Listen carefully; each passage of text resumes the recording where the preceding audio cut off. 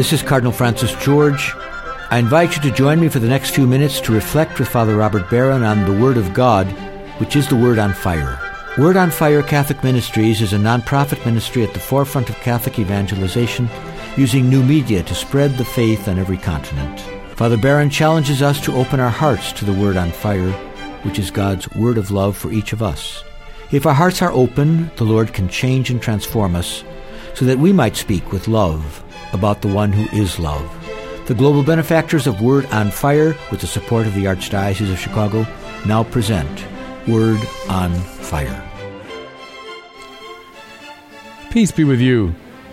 Friends, the Church gives us this week one of the most extraordinary spiritual stories in the Gospels. The narrative of the rich young man. To me, this story ranks alongside the prodigal son parable, the Sermon on the Mount, maybe a few others, as one of the truly great summaries of the spiritual life. So I think it behooves us all to pay very close attention to this great story. It has to do with a young man. He's never called young man, by the way. We just know it from the description. It says, a man ran up to Jesus. He gives the impression of being someone full of energy, full of idealism, full of enthusiasm, typical of a young man.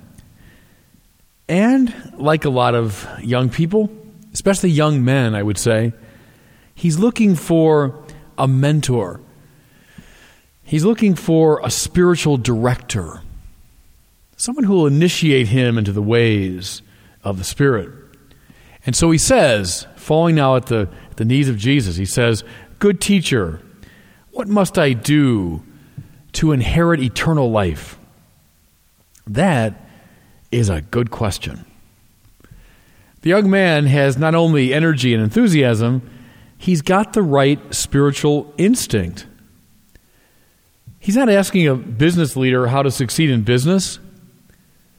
He's not asking an elder married man how to succeed in marriage, as important as those things are. Instead, he's asking the most serious possible question.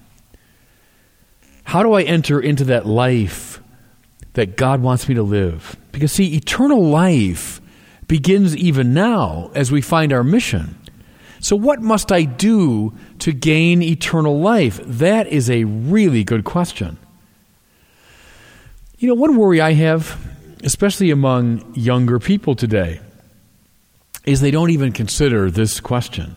That, flat sort of secularism I've complained about, that's one of its symptoms, one of its faces, is an indifference to the really important question.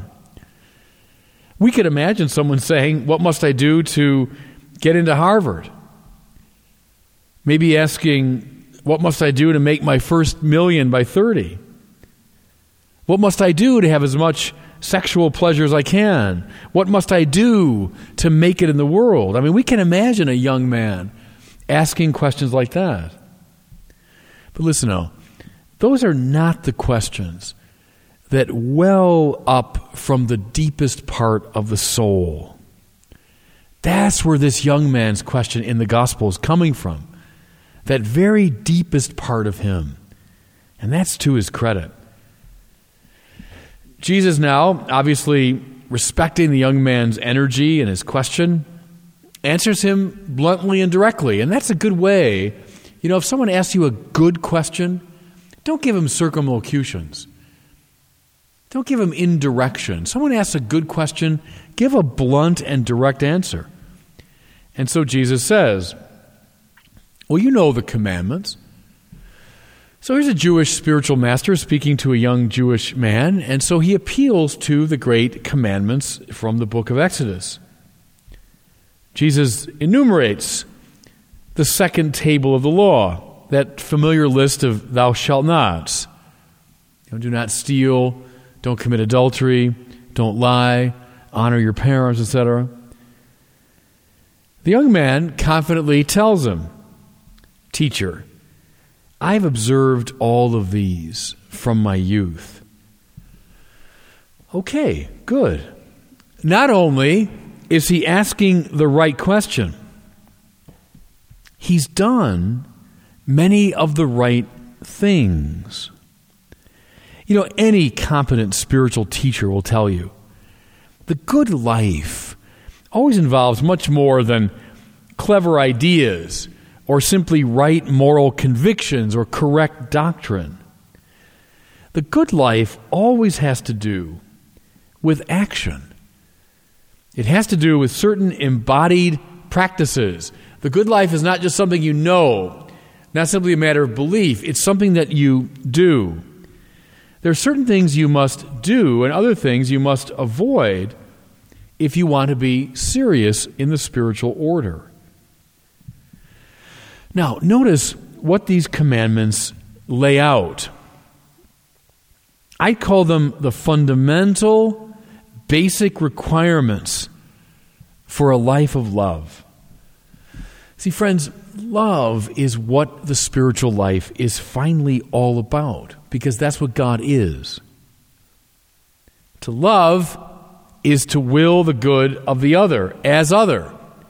It's moving out of yourself and actively wanting what's good for the other. Well, if you're going to love, then you can't obviously be killing people. You can't obviously be stealing from people. You can't obviously be lying. You can't be committing adultery. See, the commandments lay out the fundamentals, the basics, those elemental things you have to eliminate from your life if you want to walk the path of love.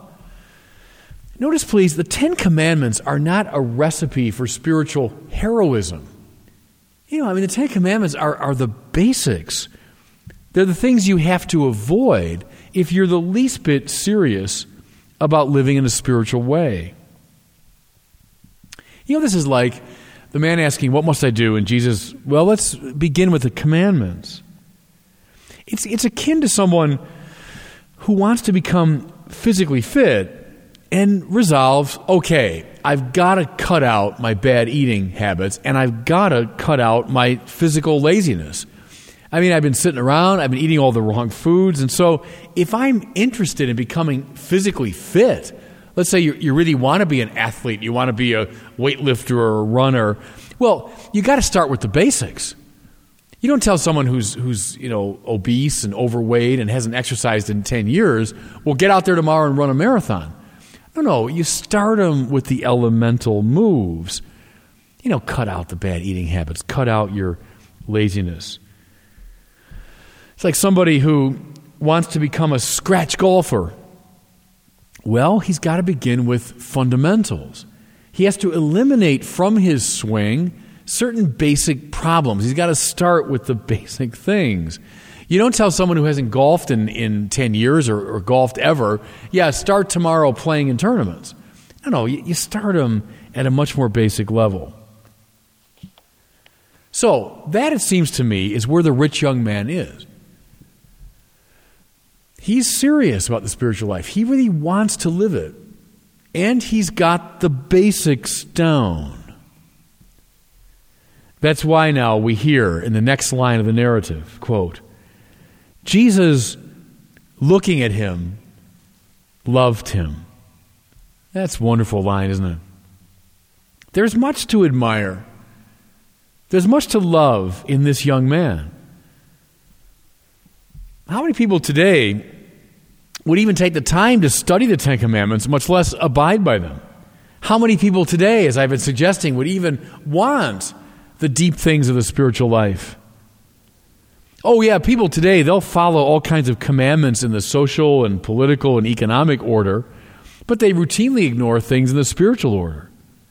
And so Jesus, quite rightly, loves this young man. He admires what he sees.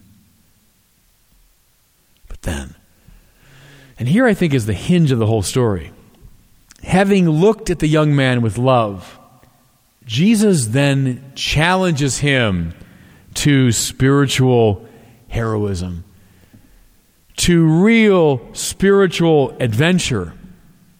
Listen, you are lacking in one thing, Jesus says. Go, sell what you have and give to the poor, and you will have treasure in heaven. Then come follow me. Okay, the aspiration is right. The fundamentals are in place. So now what Jesus intuits is he's ready for the serious stuff. If heaven, eternal life, is a life of love, then the fullness of heaven is had. Treasure in heaven, in Jesus' language. When one radically lets go and lives completely for the sake of the other. That's where we are now in the story. That's the hinge. He's saying, okay, you got the basics. You are warmed up for the serious stuff, but now I want you to take the step. Sell all you have, give to the poor, and then come follow me in a life of radical self-emptying. You know, it's interesting here. I'm teaching the Reformation this quarter at the seminary, so I'm reading a lot of the Protestant theologians, Luther and Calvin and others. There's a Protestant reading of this text that says Jesus is trying to crush the cocky self-confidence of a young man. So you think you've followed all 10 commandments.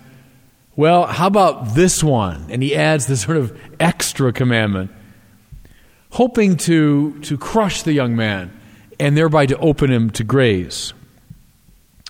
I think John Paul II has a much better reading. You'll find it at the beginning of his great encyclical Veritatis Splendor. I've been following John Paul's reading in this sermon. Jesus, John Paul says, is not trying to crush the young man. He's trying to lift him up. He's trying to take what is basically good in him and now make it heroic. See, we can settle for a spiritual mediocrity.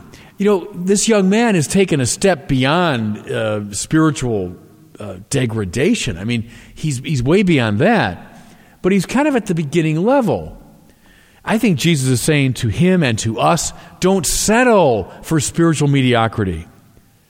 If you're able to live a life of radical love, do it.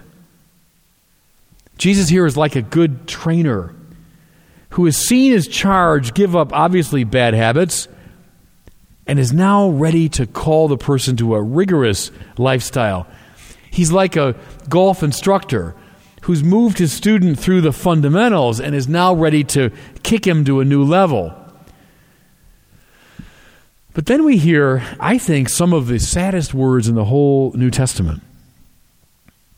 Having heard this challenge, the man went away sad. It's the only example, by the way, of Jesus calling someone who doesn't respond positively. Again and again, Jesus calls people and they respond. They leave their nets, their boats, they follow him. They give up everything, they come after him. Matthew leaves his tax collector's table and follows him. But the rich young man, he walks away sad. I'll leave you with this. Where are you in terms of this story? At what stage of the spiritual journey are you? Questioning? Not even questioning. Fundamentals in place? Ready for high spiritual adventure? Where and how precisely would Jesus, the spiritual master, engage you? And God bless you.